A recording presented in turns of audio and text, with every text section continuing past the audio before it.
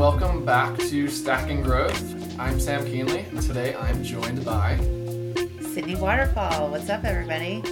Yes, the best duo in the world. So, today we're gonna make it a short one, quick and sweet, but something that I know is top of mind for a lot of people. So, a lot of us are facing cutbacks in your marketing budget or ad spend, or you're just seeing general demand is a little bit down as people are looking at the microeconomic situation and trying to figure out what to do.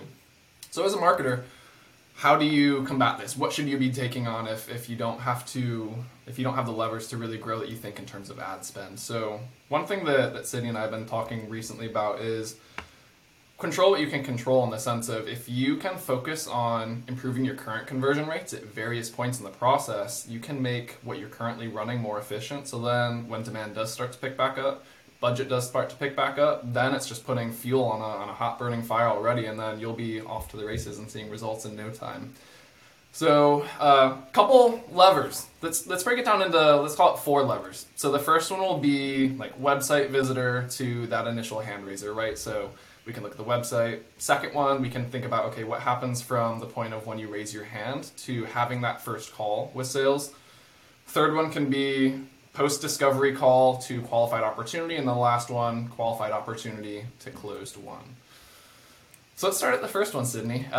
What do you think about when we get into the website? Any general best practices that you like to often recommend right off the bat, or would say that if you aren't doing these now, you should explore adding them? Definitely. One caveat here is that anybody can do this, almost like any company. This is not reflective of your media budget or what programs you're running or anything. So I think this is super tactical advice, like for any marketer or any person in the company as well. So that's just my little PSA. Moving on. So for levers, when you think about the website, everybody lands on your homepage, most of your traffic. So you should really be thinking about, what is the primary CTA on my homepage? There should be a very clear path and primary CTA, not 3 CTAs above the fold.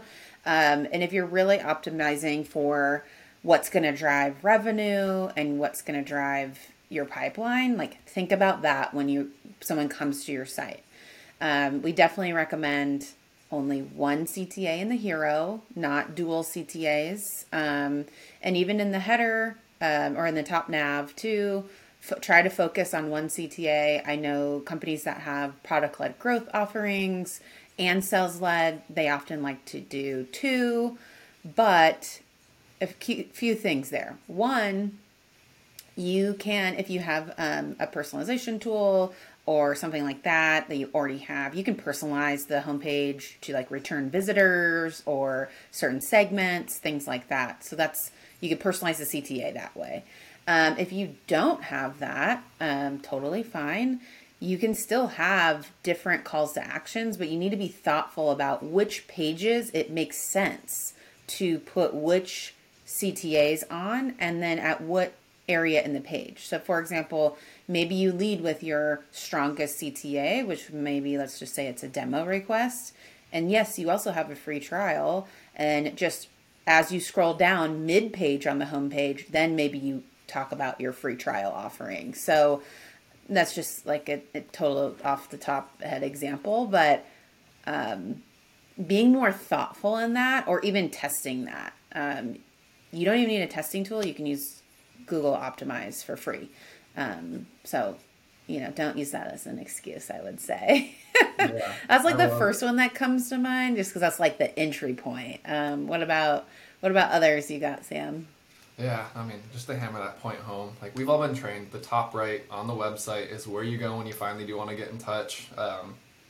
Make sure it's something that actually helps them get in touch with sales, not links to pre-recorded demos or something else. But when you overcomplicate it with too many CTAs, I call it the Netflix effect. Like you have so many options, you don't know what to do, and you don't do anything at all. You're just like, well, shit, wish that I had watched something tonight, but you don't end up watching it. We can swear on this podcast. I'm pretty sure I've sweared multiple times. I've seen the outtakes, yes. So yeah, to stack on top of that, I'd then say I know so many people get concerned about the form. So when you do get to that big primary conversion point, you hit that page. Do I have 5 fields? Do I have 6 fields? What's the difference? What happens if I do it? Don't overcomplicate it. Don't overthink that one either. Usually just, get their name, email, company. How'd you hear about us? We always love that one. Keep it short and sweet, but the big thing is really where I think we'll start to get into this next lever, which is the hand raiser into booking that first meeting. So we like to recommend, if you all don't use a tool like Chili Piper, don't have a partnership with them, they just do a great job. What that does is so many times, think back to any form you've ever filled out. Usually you fill out the form and then you get this lovely little note. We'll be in touch in 2 to 4 business days. It's like, okay, well, I'm on your website. I kind of wanted a demo now. That's why I'm here. The companies that quickly adopted this tool where if you can't follow up with them ASAP, or it's going to be a sales development rep that's going to be calling them out of the blue, and then you have troubles with getting in touch with them. You keep missing each other via phone. You're playing email tag. A tool like Chili Piper makes it really easy to let them schedule the date, the time of that call, because then instead of an SDR calling them out of the blue when they can't talk, they're in another meeting, they're dropping their kids off at school, whatever it may be, if they know that they signed up for this demo in 2 days at 9 in the morning, I can bet you they're going to show up with a much stronger likelihood than if you're trying to play tag and back and forth. So that's one where I've seen firsthand with a number of clients, we usually would start off with, I'll call it like a 20% attendance rate from the hand raiser to meeting booked. And again, these are people who want to talk to your sales team. Got that up to 40 to 50% just for the implementation of this tool. It's not complex. It's easy. Again, it's just making things more convenient for the prospect to get in touch with your sales team. Yeah, that's a great recommendation. It kind of, you're going to shift your mindset of don't focus necessarily on speed to lead, like speed to like the first email going out or speed to the first phone call. Like focus your mindset on like speed to meeting. Like if you can get that meeting scheduled within the first 30 seconds versus it's going to take you 2 to 3 days to even get that scheduled on the calendar, that's going to help reduce your sales cycle lengths, which is a huge lever in pipeline velocity.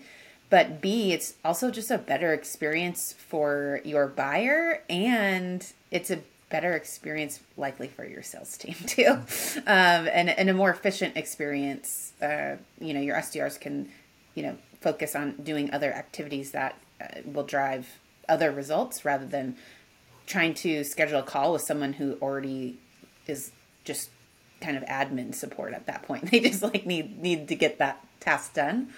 One thing around like forms and meeting booking tools and all of that is I think sometimes you have to have a hard conversation with people internally around forms, and whether it is implementing a meeting booking solution or whether it's reducing it. But if you're seriously thinking about how do we do more with less, having that tough conversation of like, all right, you guys, here's what we're going to do. We're going to take the country field and the unnecessary fields, some people that's like state and zip code and like all this information.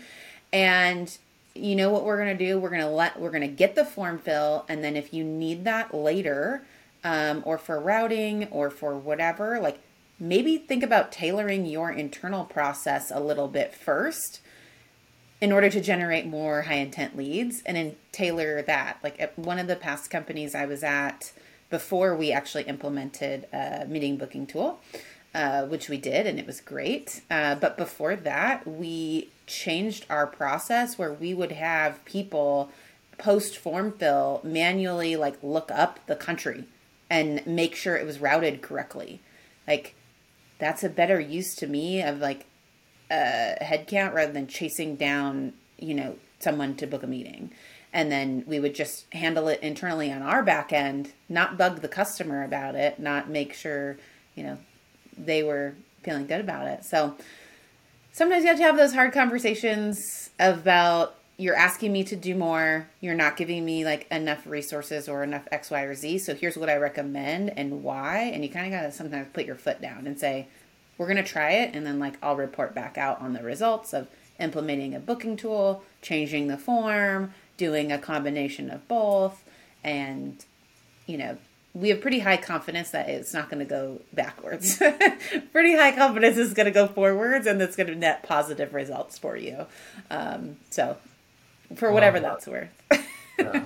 And I think that I like the way that you position it there is, let's try it out, let's test, let's experiment. With all of these types of things, you can always revert back if something breaks for whatever reason. So you can always have that in your back pocket. Hey, if it doesn't go well, cool. We'll go back to what we were doing before. But otherwise, if we want to make progress, you have to try something different than before. Okay, so Sydney, meeting booked has happened. They showed up. They spoke with the sales rep. How do you get them more efficiently over to a qualified opportunity from there? Or what are some of the things that you might be looking at? So obviously this is going to vary very much by company, but the first thing is look at your internal process. Like look at how many calls you're scheduling. Look at what is necessary, what is not, what can be delivered via async instead of a dedicated next steps meeting or something like that. Like really like audit your internal process from meeting booked to the point where you need to get it qualified, right? And a lot of times you'll, in your CRM, you're going to have your opportunity stages, or that you can dig into and see at what points things are taking, you know, how many days in between stage. Sometimes this is pre-opportunity, which you could still look at depending on how everything is set up, but really audit that. And understand, okay, is there something we could deliver to the customer, video format, a content format that's like educational that we can like speed this up? Or is there any other resources that sales traditionally would give in a presentation that we could kind of automate in some way? And then that's just an idea depending on what you find, but you will likely find that there's going to be one stage that's going to take a majority, like much longer average days in that stage versus your other stages. So we definitely recommend that you, at every opportunity stage, there's a date field associated with that, and you implement that, put that into your workflow. So every time it moves to a stage, it stamps that individual date field. And then you can see what is the time between these stages. You can run formulas and workflows in your CRM to automate this into a field. But it's super helpful to see, all right, things are getting stuck at proposal and taking way too long from proposal to, I don't know, contract. I'm just making stage names up here. But and so like why is that? Let's dig into that. Is it happening across the board? Is it in certain geos? Is it in certain segments? Is it with certain sales reps? And then fixing that. Because again, I'm going to go back to sales cycle length. Sales cycle length is the biggest lever you have in pipeline velocity. So like mathematically. So yes, obviously win rates and, you know, size of deals are also levers, but sales cycle is going to give you the biggest bang for your buck. And so if you can look at it this way and try to dig into your internal data, I think that's where you're going to see like the fruits of your labor and larger impact for your time. And again, it's literally just focus and time and analysis that you need to put into this. There's no tool you need to get. There's no money, budget you need to spend. It's just blocking time for this. Yeah, man, I wish I had that 10 years ago. Could have done that. Would have been so helpful then. All right, final one. So qualified opportunity to how do you finally win that deal? So the way I think about this is two different ways. Love me a good win-loss analysis. You can get so much goodness out of that. So again, something free. Go and look at the last year's worth of data. Why are you winning deals? Why are you losing deals?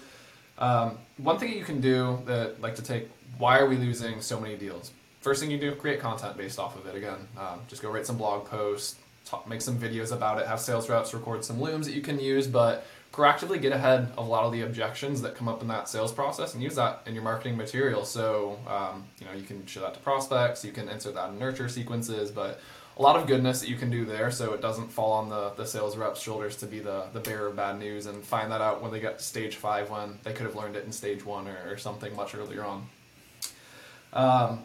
Aside from the content creation part of it, I would say look at it also from your offer standpoint. So if you run a loss analysis and you find that your biggest buckets are loss due to price or loss due to functionality, you should probably be thinking about how do we update our roadmap moving forward. So if you're losing a lot of deals due to pricing, you should probably evaluate if your price point is right for the target market that you're going after, if you should evaluate increasing your price, decreasing your price, whatever that may be. Or if you're having no problems with price, but your market just wants more features, functionality, that means you're usually underpricing yourself. So you actually need to start thinking about, okay, let's start building out this feature, that feature, get it built into the product roadmap, and then we can start capturing these people who love what we do, but we're just missing those key 1 to 2 items. So again, that's just developer hours internally. It has nothing to do with media spend, anything else, but creating those feedback loops with sales, with your product marketers, with your product developers, those can go a long way. Yeah, definitely. The insights around like pricing and packaging, like just in general, win loss analysis, something great to run every 6 months, maybe depending on your sales cycle, maybe even more frequently than that. But you don't have to be a pricing and packaging guru. Okay. Like, I'm not like, that's not my niche. That's not like something I'm super skilled in. But what you can do is run the data, run the analysis, and point out the problem. So you can point out the problem and say, hey, here's this analysis. Here's what I think is going on. Here's all this data that kind of supports that. Maybe you're not the pricing and packaging guru. Maybe you don't have any clue when it comes to pricing and packaging. But then you can go work with the team or the person who does and go to them with the data and say like, hey, I think we need to revisit this. And like start like a mini, committee of like, hey, we need to revisit this, get everyone in the room that needs to be in the room that is in charge of pricing and packaging and strategy. And that's a good takeaway. Like I think some people back away from like strategy or pricing or even like product because they're like, oh, I'm not the product team. I don't know what's going on there. But you can still point out and share these insights with the rest of the company. And pricing and packaging is key, especially like right now when we're going through kind of a macroeconomic change in the world and our, depending on where you are in the world, it might be different time. But that's also just like a trigger to go look at things, check on things. We did that here internally. Like we completely redid our pricing and packaging based on customer feedback, based on the changes happening. So that's just a little PSA. Love it. So super actionable. Those are our 4 big ones. Would love to hear if other people have other ones that have worked well for them. Definitely reach out to us. Might have to do a part 2 where we could add into some posts how we'd expand upon this. So Hope this was helpful. Thank you, Sidney, for the lovely conversation. And looking forward to catching up next week again. Awesome. Sounds good.